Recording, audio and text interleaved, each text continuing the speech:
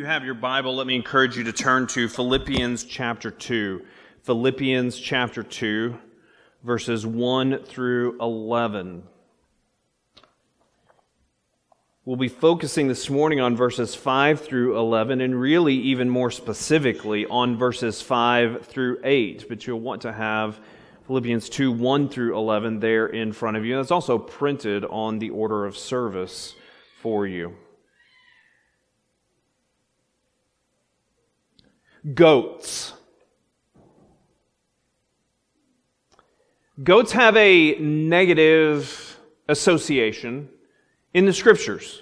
All right, think about Jesus' illustration in Matthew 25 of the coming separation of the sheep and the goats. The sheep being those who follow Him, and the goats being those who are not His people.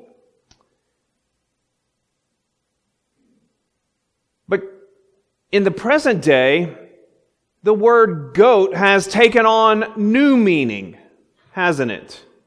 It's used as an abbreviation for what? Greatest of all time.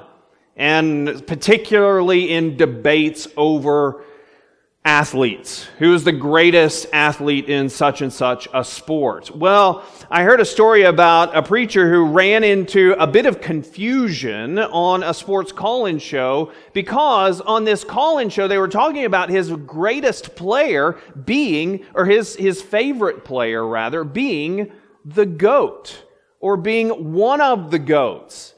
And he's thinking Matthew 25 GOAT. And he's just having none of this. How can you talk about so-and-so in this way? There was confusion. There was misunderstanding there. One of the ongoing debates in this whole GOAT discussion is Michael or LeBron? Who's the greatest of all time? Oftentimes, not exclusively, this falls along generational divides. So if you're my age or older, maybe a little younger, you probably lean towards Michael. If you follow basketball and you're younger, you probably lean towards LeBron just because of exposure and so forth. But regardless, let's take for a moment that Michael Jordan is among the greatest basketball players of all time. Do you know what Michael Jordan's career shooting percentage was? So, how often the basketball went in each time he shot over the course of his professional career? His career shooting percentage was 49.7%. You know what that means? He missed more than he made over the entire course of his career. And he is yet still considered one of the greatest basketball players of all time. This reminds us of that common phrase. To err, to make a mistake, is human. But I think what the Apostle Paul tells the Philippians in chapter 2 is that true humanity is not summed up in that phrase, to err is human. Rather, he gives a vastly different picture of what it means to be truly human as he points to the Lord Jesus Christ, who took on humanity sinlessly, perfectly. Let's hear what the Apostle Paul writes in Philippians chapter 2.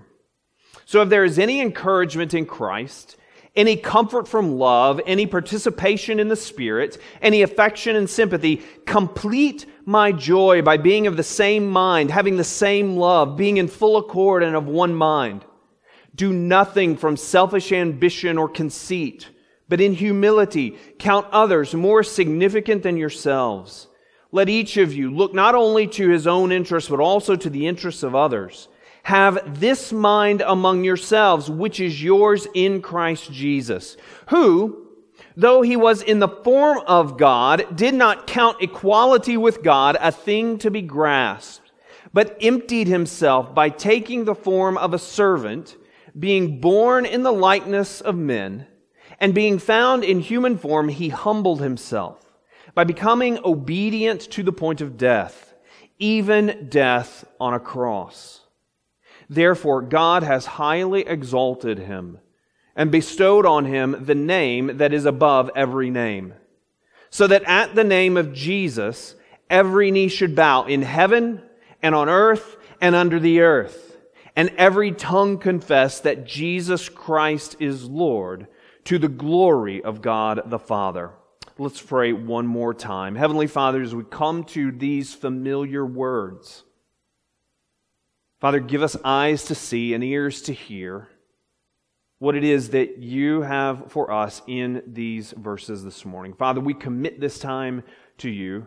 We pray that you would be glorified first and foremost in our consideration and in our response.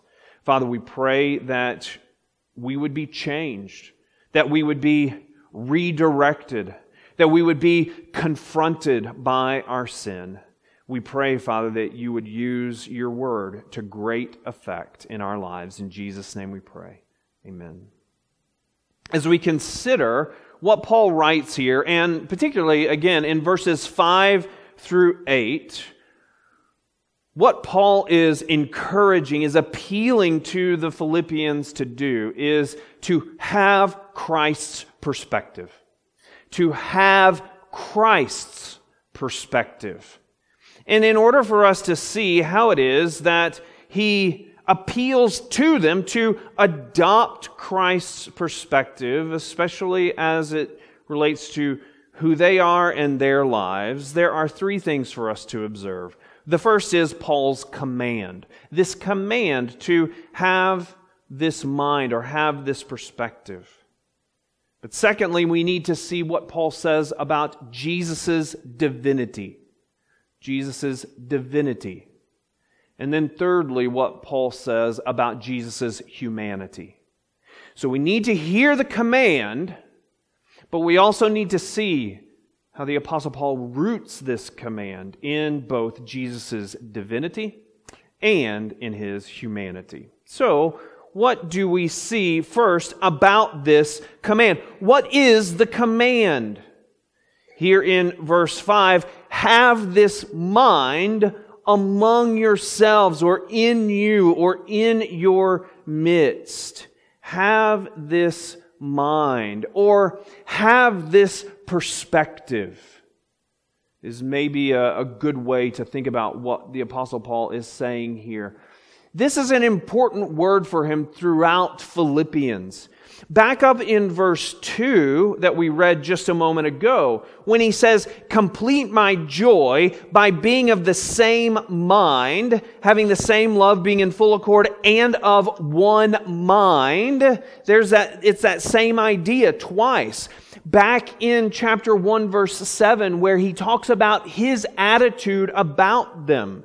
It is right for me to feel this way about you all, or have this perspective about you, this perspective of affection, of appreciation because of our relationship.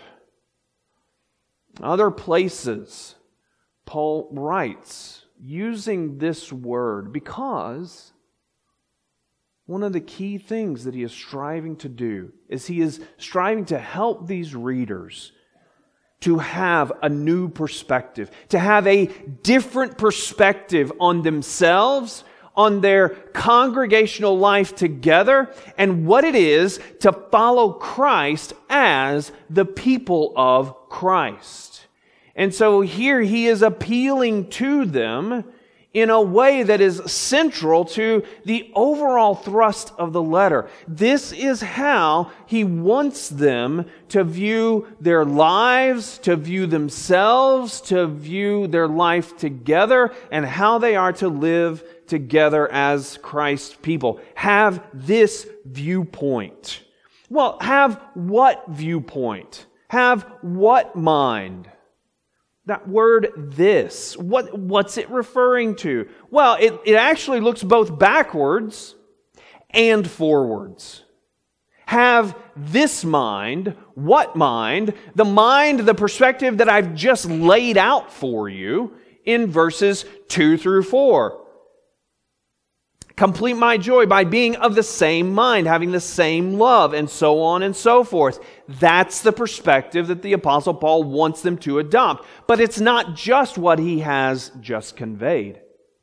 The perspective that he wants them to adopt and grow into is the one that is going to be reflected for them in what he is about to write about the Lord Jesus and His perspective and His approach. He wants them to think like Christ. Where is this perspective to be found? Have this mind among yourselves, which is yours in Christ Jesus. This entire passage is filled with a lot of technicalities that over the years many scholars have spilled way more ink than seems necessary. So from time to time I'll refer a little bit to those, but my goal is to be as straightforward as possible. But here is one of those spots where we run into a point where there's some different perspectives, lots of ink and paper used, but really all to end at the same spot. And it's this. Where is this perspective to be found for the believers? Is it to be found in their being joined to Christ by faith, being in Christ, united with Him, Romans 6? Well, in part, yes, it is, because there is no adopting this perspective without being joined to Christ by faith.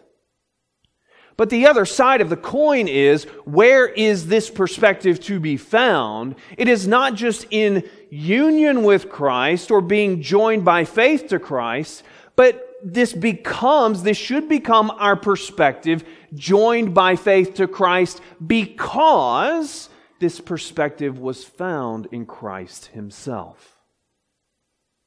Is it found joined to Him by faith? Or is it found in Him, in His life, and in His ministry? Yes, it is. It's found in His life so that it is to become ours as we are joined to Him, by trusting in Him, by walking with Him. This is what the Apostle Paul wants for his readers. He wants them to have a perspective on life, a perspective on who they are and who they are to be, that was reflected in the ministry of Christ, that was reflected in the person of Christ, and is to be theirs as they walk with Him by faith. So in order to follow this command, in order to grow into this perspective, we have to see how the Apostle Paul lays it out as he looks both to Jesus' full divinity, fully God, but then also as he looks to Jesus' full humanity, fully man, fully God, fully man. Paul's point here is not to lay out an argument that Jesus was and is fully God, and that in the incarnation, and now He continues to also be fully man. He's not arguing for that. He's simply assuming it, recognizing it, admitting it, and saying, fellow Christ followers, this has consequences for us, for who Jesus is and because of who He is and what He has done. So what are the consequences? What is the perspective of Christ? What does Paul say here about Jesus' divinity? Really, verses 6 and the first half of 7, Paul is rooting his perspective in this truth. Jesus, fully divine, fully God. Verse 6, who, that is Jesus, though he was in the form of God, did not count equality with God a thing to be grasped, but emptied himself by taking the form of a servant. All of this that that Paul is writing about here centers around Jesus' identity as fully God. What does he say about Jesus? Notice verse 6, who was in the form of God. Now, when we read that, it sounds to us like what Paul is saying is that he looked like God. He had the shape of God, if you will. Remember what Jesus said, God is spirit, and those who worship him must worship in spirit and in truth. So he's not talking about some bodily form of God, right? But it sounds to our ears that Paul is saying something like that. But actually, that word that is translated here, form, is pointing to God's essential attributes, God's essential character. What it is about God that makes him God. And he's saying that Jesus possessed and possesses these essential attributes. He has the characteristics of God. He is God. And this is where the Apostle John begins his gospel, isn't it? In the beginning was the Word, and the Word was with God, and the Word was God. This is the same thing that Paul is appealing to here. And we know that for at least two reasons. How does he go on? He goes on to appeal to Jesus' equality with God. It's not as if Jesus looked kind of like maybe he could be God, but he really wasn't. No, he's saying Jesus, the Son of God, the second person of the Trinity, possesses equality with the Father, fully God. But we also see this as Paul goes on to write, because he uses the same word again at the end of this section. What does he say? That Jesus took the form of a servant. Surely, Paul is not saying, well, Jesus looked like a servant, but he really wasn't. He just looked like he was kind of a servant. That's not at all what he is saying. Jesus himself described his own ministry in terms of servitude. For the Son of Man came not to be served, but to serve. And so Paul here is making a consistent claim. Jesus took the form, took on what it means to be a servant. He was a servant. But before that, he has said, Jesus was and is fully God. And then he goes on to explain the consequence here of Jesus being fully God. Now, there are a host of consequences, right? For what it meant for Jesus and what it means for Jesus to be fully God. But Paul is pointing here to one specific consequence. And he states it first in a negative way, basically saying, Jesus being fully God, it didn't mean this, or it didn't lead to this. But instead, Jesus being fully God led to this, led to that instead. What What do I mean? Well, notice. Notice for Paul, according to Paul, what it did not mean and what it does not mean for Jesus to be fully God. The first main verb as he describes what it is for Jesus to be fully God, did not count, did not regard this equality with God a thing to be grasped. He didn't consider it. He didn't consider it what? He did not consider his divine status as something to be leveraged for his own personal advantage exclusively. I think this is exactly what Paul is saying without getting into the technicalities. He is saying that Jesus did not see his status as fully God and say, okay, I'm just here to look out for my own. Now, does Jesus deserve our absolute worship? Yes, he does. But in the incarnation, Jesus didn't come in a way that simply declared, bow down and worship me. Moreover, when we look at how God reveals himself throughout the Scriptures, is God to be worshiped? Absolutely.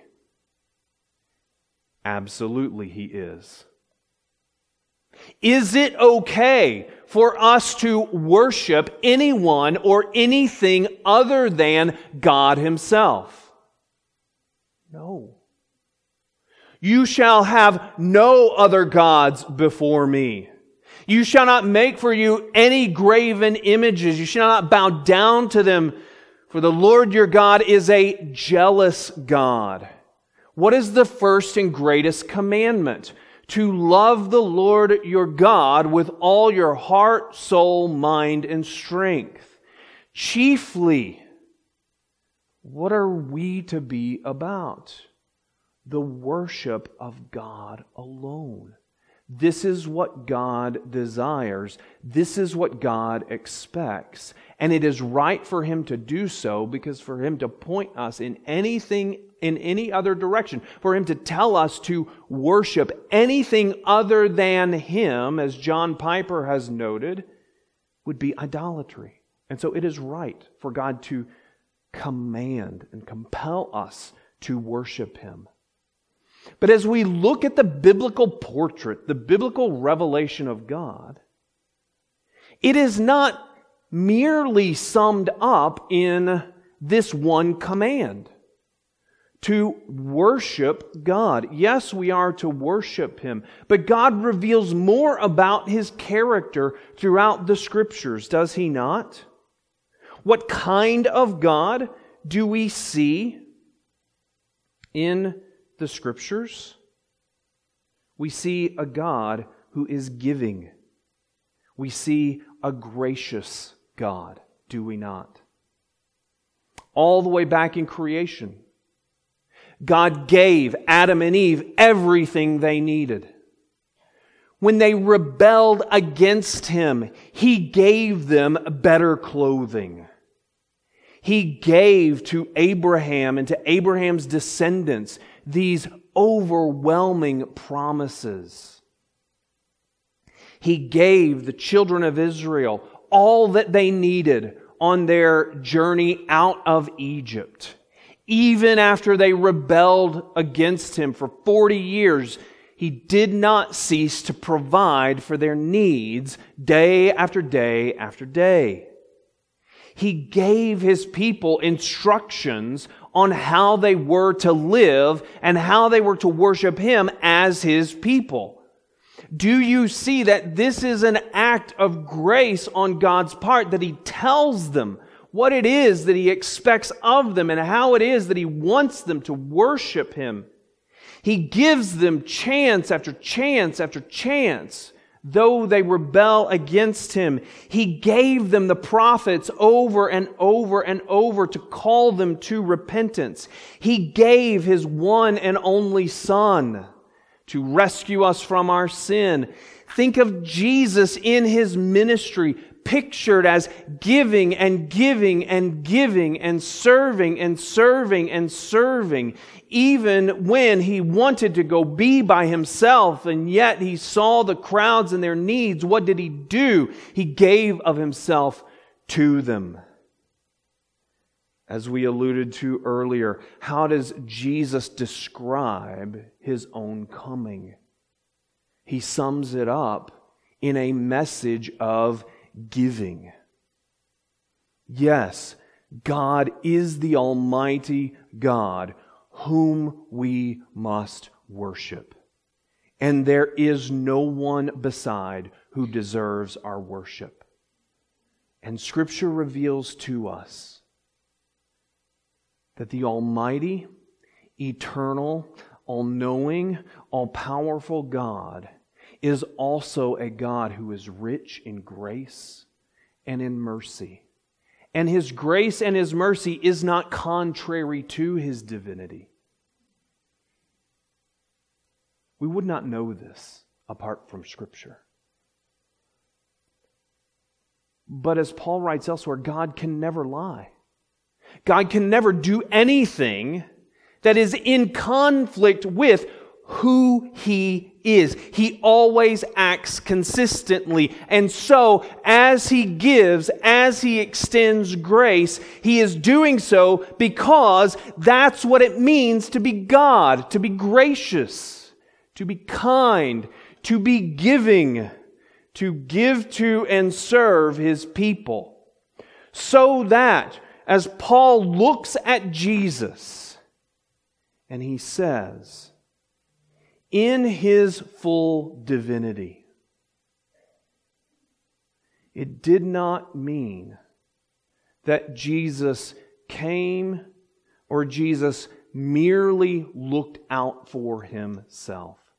But because He is God, and in His full divinity, He gave Himself. How did He give Himself? He gave Himself by emptying Himself and taking on the form of a servant. In taking on the role of a servant, Jesus was not doing something contrary to His divine nature. Instead, in a way that we cannot fully comprehend, Jesus' becoming a servant was 100% consistent with His identity as the second person of the Godhead. His full divinity expressed itself in His coming to serve us. So that when Paul writes here, He didn't cling to for His own advantage, but instead He emptied Himself. Again, there's a bit of a roadblock here. What does it mean for Jesus to empty Himself? Does that mean He gave up something? It doesn't. It doesn't mean that Jesus gave up His divinity, because Paul goes on to explain what he means by Christ emptying Himself. How did Christ empty Himself? He did it by taking on the form of a servant. This is, if you will, subtraction by addition. Subtraction by addition. Did you know it's possible to add a number and actually go down in total?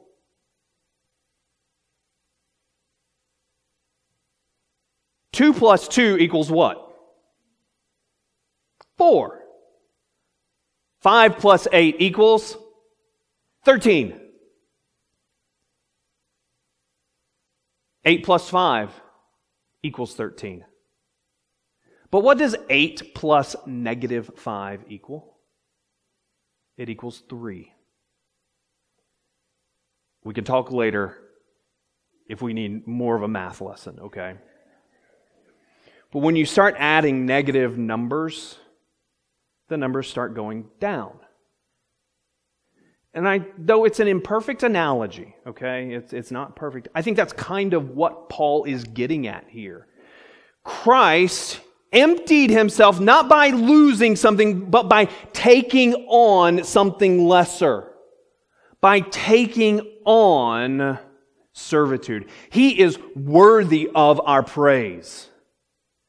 But in His full divinity, He took on the form, what it meant to be a servant, in order to graciously serve us.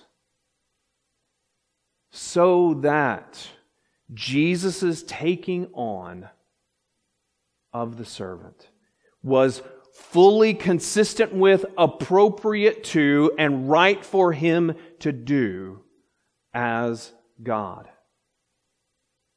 And though we can't really linger on this idea any longer, if you pause and think about what Paul is saying here, that Jesus becoming a servant is one way in which His divine status expressed itself.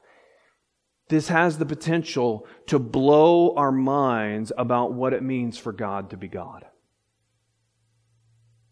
Because He is worthy of our worship. But He is also a serving, gracious God who gives and gives and gives for sinners like us. If it walks like a duck, if it quacks like a duck, it is what? It's a duck. Right? Paul is saying here, I don't mean to make light, but Paul is saying in a significant way that for Jesus to be God resulted in His taking the form of a servant. This is part of the consequence of His divinity. And then he goes on and he explores Jesus' humanity. Jesus being divine led to His being a servant. And what did it mean for Jesus to be a servant? And Paul explains this in the second half of verse 7 on through verse 8 by looking at Jesus' humanity. Being born in the likeness of men and being found in human form, He humbled Himself by becoming obedient to the point of death, even death on a cross. In His humanity, what did Jesus do? Here, the emphasis is He humbled Himself. He humbled Himself to the point of death. That's the main action that Paul ascribes to Jesus in His humanity here. Is that all that Jesus did? No, it's not. But what He did could be summed up in this idea that He humbled Himself. How supremely is Jesus' humbling of Himself displayed in His humanity? Supremely, Jesus' lowering, His humbling of Himself shows up in His obedience to the point of death. But elsewhere, Jesus explains that His humility, His humble obedience didn't just show up at the end of His life. But His entire earthly life was characterized by humble obedience to the will of the Father. Consider what the Apostle John writes in 3 spots. John 5:19. If you want to note these down, we're not going to turn, I'll just read them. But perhaps you want to look at them later. John 5:19.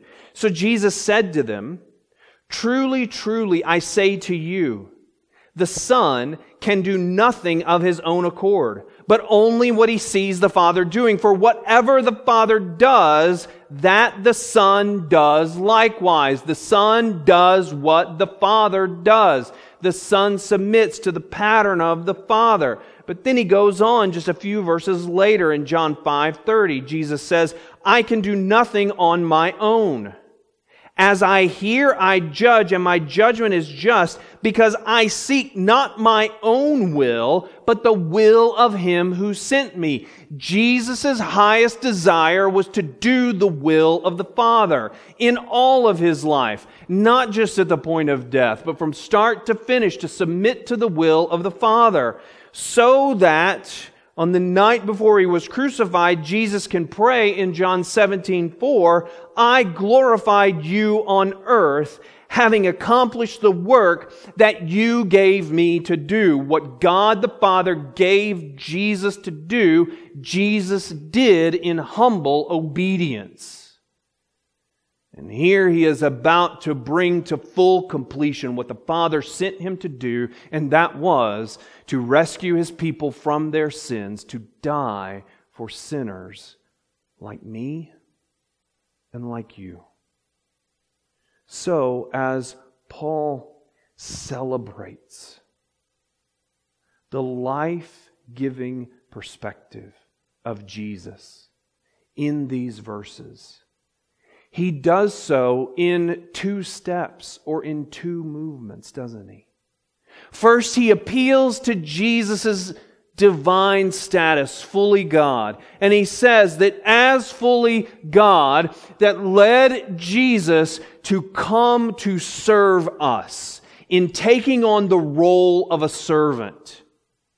And having taken on the role of a servant and becoming a human, then Jesus humbles Himself as a human being and becomes and is obedient all the way to death on a cross. The most vile, heinous form of death that in the Roman world was only reserved for the worst of sinners, for the worst of offenders. And yet the sinless Son of God was obedient to the Father's plan that this was the means by which He would achieve the salvation of sinners like you and me. This perspective that Jesus shows us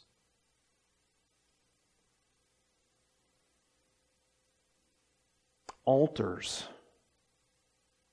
or maybe clarifies is a better word, what it means to be truly human. Here's what I mean. This perspective that Jesus demonstrates in His humble obedience, this perspective, one that views and moves in life in humble submission to the will of the Father. This is essential to what it means to be made in the image of God. In our fallenness, in our sinfulness, we revile against this kind of self-sacrifice.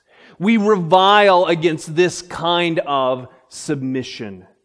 But what Jesus shows us here is that to be truly human is to be submissive to the will of God who has created us. It is not the image of God in us that rebels against this picture of humbly submitting to God. It is our sin that presses against this. It is our sin, our sinful nature, indwelling sin that reviles this kind of life. This kind of perspective. Jesus shows us in His perfect divinity, in His perfect humanity, that this is how we are to live. That this is how His people are to live. And this is why it is such good news that one of the promises of the gospel is not only that God rescues us from the penalty of our sin, but also that God rescues us from the consequences, the ongoing impact of our sin. Or to put it in another way, that one of the promises that God commits to in rescuing us as we trust in Christ is that He will change us to make us more and more like the picture of Jesus that we have here. So that the Apostle Paul is telling the Philippians, we are to adopt the perspective to living that our Savior adopted. In His taking on humanity, being fully God and fully man, and in His perfect obedience all the way to and through death. This is what it means to be truly human. This is what it means to be Christ-like. And so, Philippians, this is the perspective that you are to have in your life. And we, Reynoldsburg Baptist Church, this is the perspective that we are to have about ourselves. To follow Jesus means to follow Him in humble obedience to the will of the Father.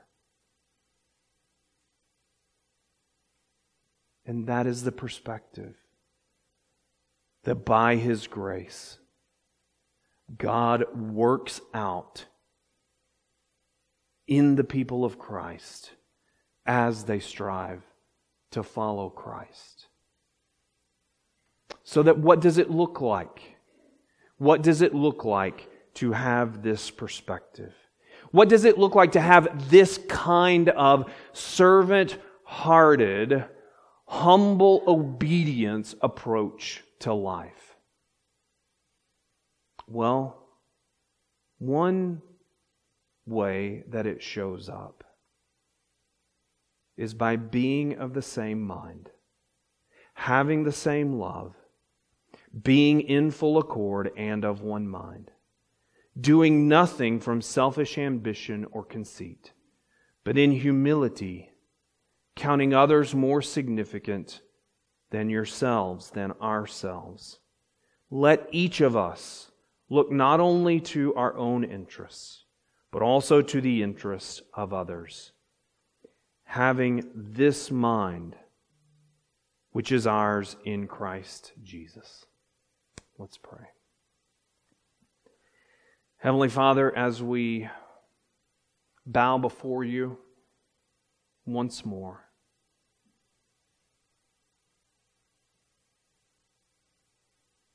You are worthy of all the worship of all of our hearts for all of the days that we live. But Father, thank You that Your Word shows, it confronts us with the reality that left to ourselves, we do not revere You, we do not worship You, we do not honor You, we do not humbly submit to You as we ought. And so, Father, Your Word also shows us another side to Your character, another aspect of Your character. That You know our frame, that You remember that we are dust, that You know that we are sinners, that You know that we cannot rescue ourselves, that you know that we are desperately in need, not only of Your sovereign providential care for our material needs, but even more so, Father, we are sinners desperately in need of the rescue from our sin that can only come by the way that You have provided. And to Your glorious praise, Father, You have provided it in the Lord Jesus Christ. So, Father, we pray today that if there's anyone here who does not know saving faith in the Lord Jesus Christ, Father, we pray that they would even now cry out to Him.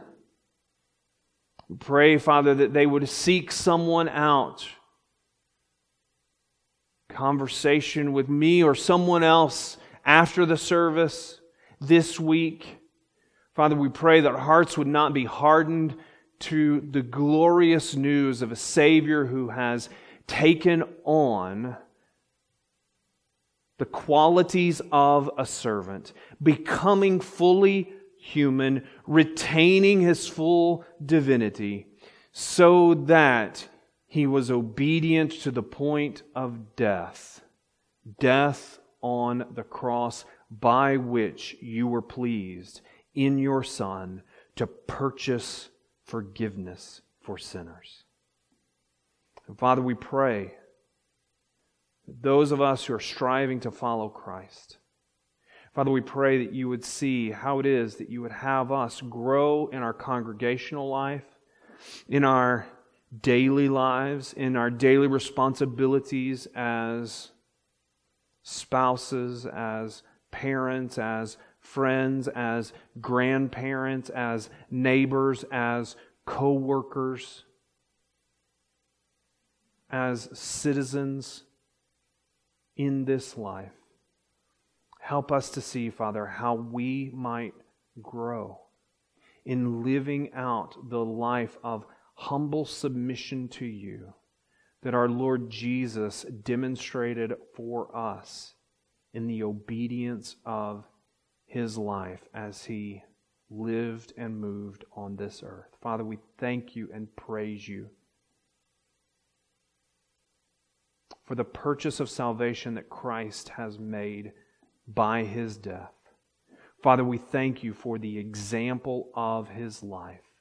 Father, we thank You for the gift of Your Spirit that enables us to follow Him, trusting Him and obeying Him, taking up our cross and following as His people.